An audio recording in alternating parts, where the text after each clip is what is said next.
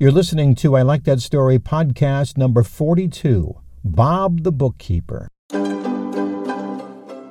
Today's story brought to you by Evolution Consulting, nationwide image professionals for styling, speaking, and stage. I was speaking to a service club, the kind that used to be part of the fabric of our communities but are now fading away. The room was about half full. People mostly over 60, picking up a name badge at the front door, getting some food through the buffet line, back in time to rise, say the Pledge of Allegiance, the club motto, the club songs, the minutes of the last meeting, and if you've been to one of these meetings, you've been to all of them. And they are dying. I'm not really sure why. You'll hardly ever see a person in their 20s attend.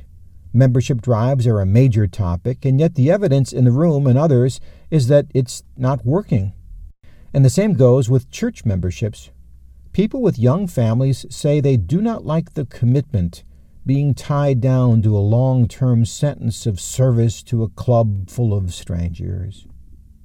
I mentioned this to Bob, one of the younger club members at this particular meeting. He was in his middle 50s, a bookkeeper by trade, good with numbers, so he had been sentenced to a life as club treasurer without chance of parole, a burden he seemed to carry without too much grumbling.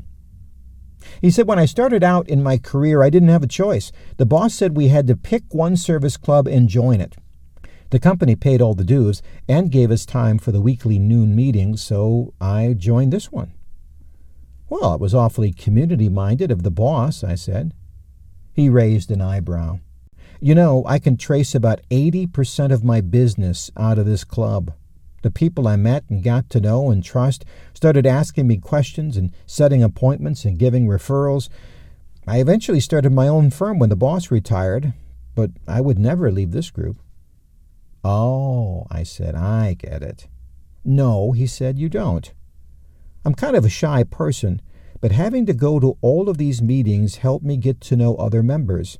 These people aren't just my customers. These are my friends. So, I said, it should really be called a friend club.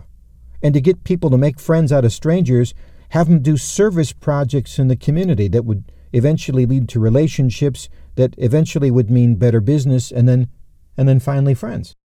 He shrugged and added, lifelong friends. Most businesses these days don't make their employees join service clubs, probably under pressure from time-pressed employees and their families.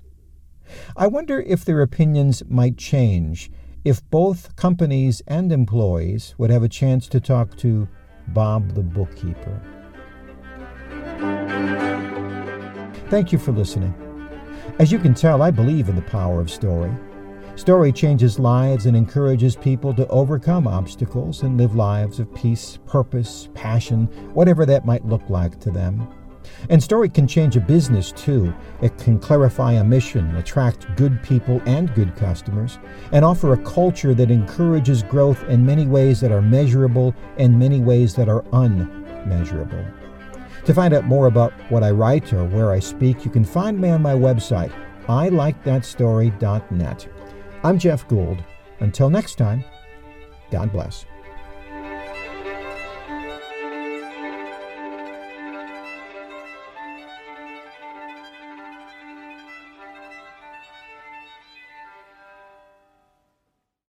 This podcast is a part of the C-Suite Radio Network. For more top business podcasts, visit c-suiteradio.com.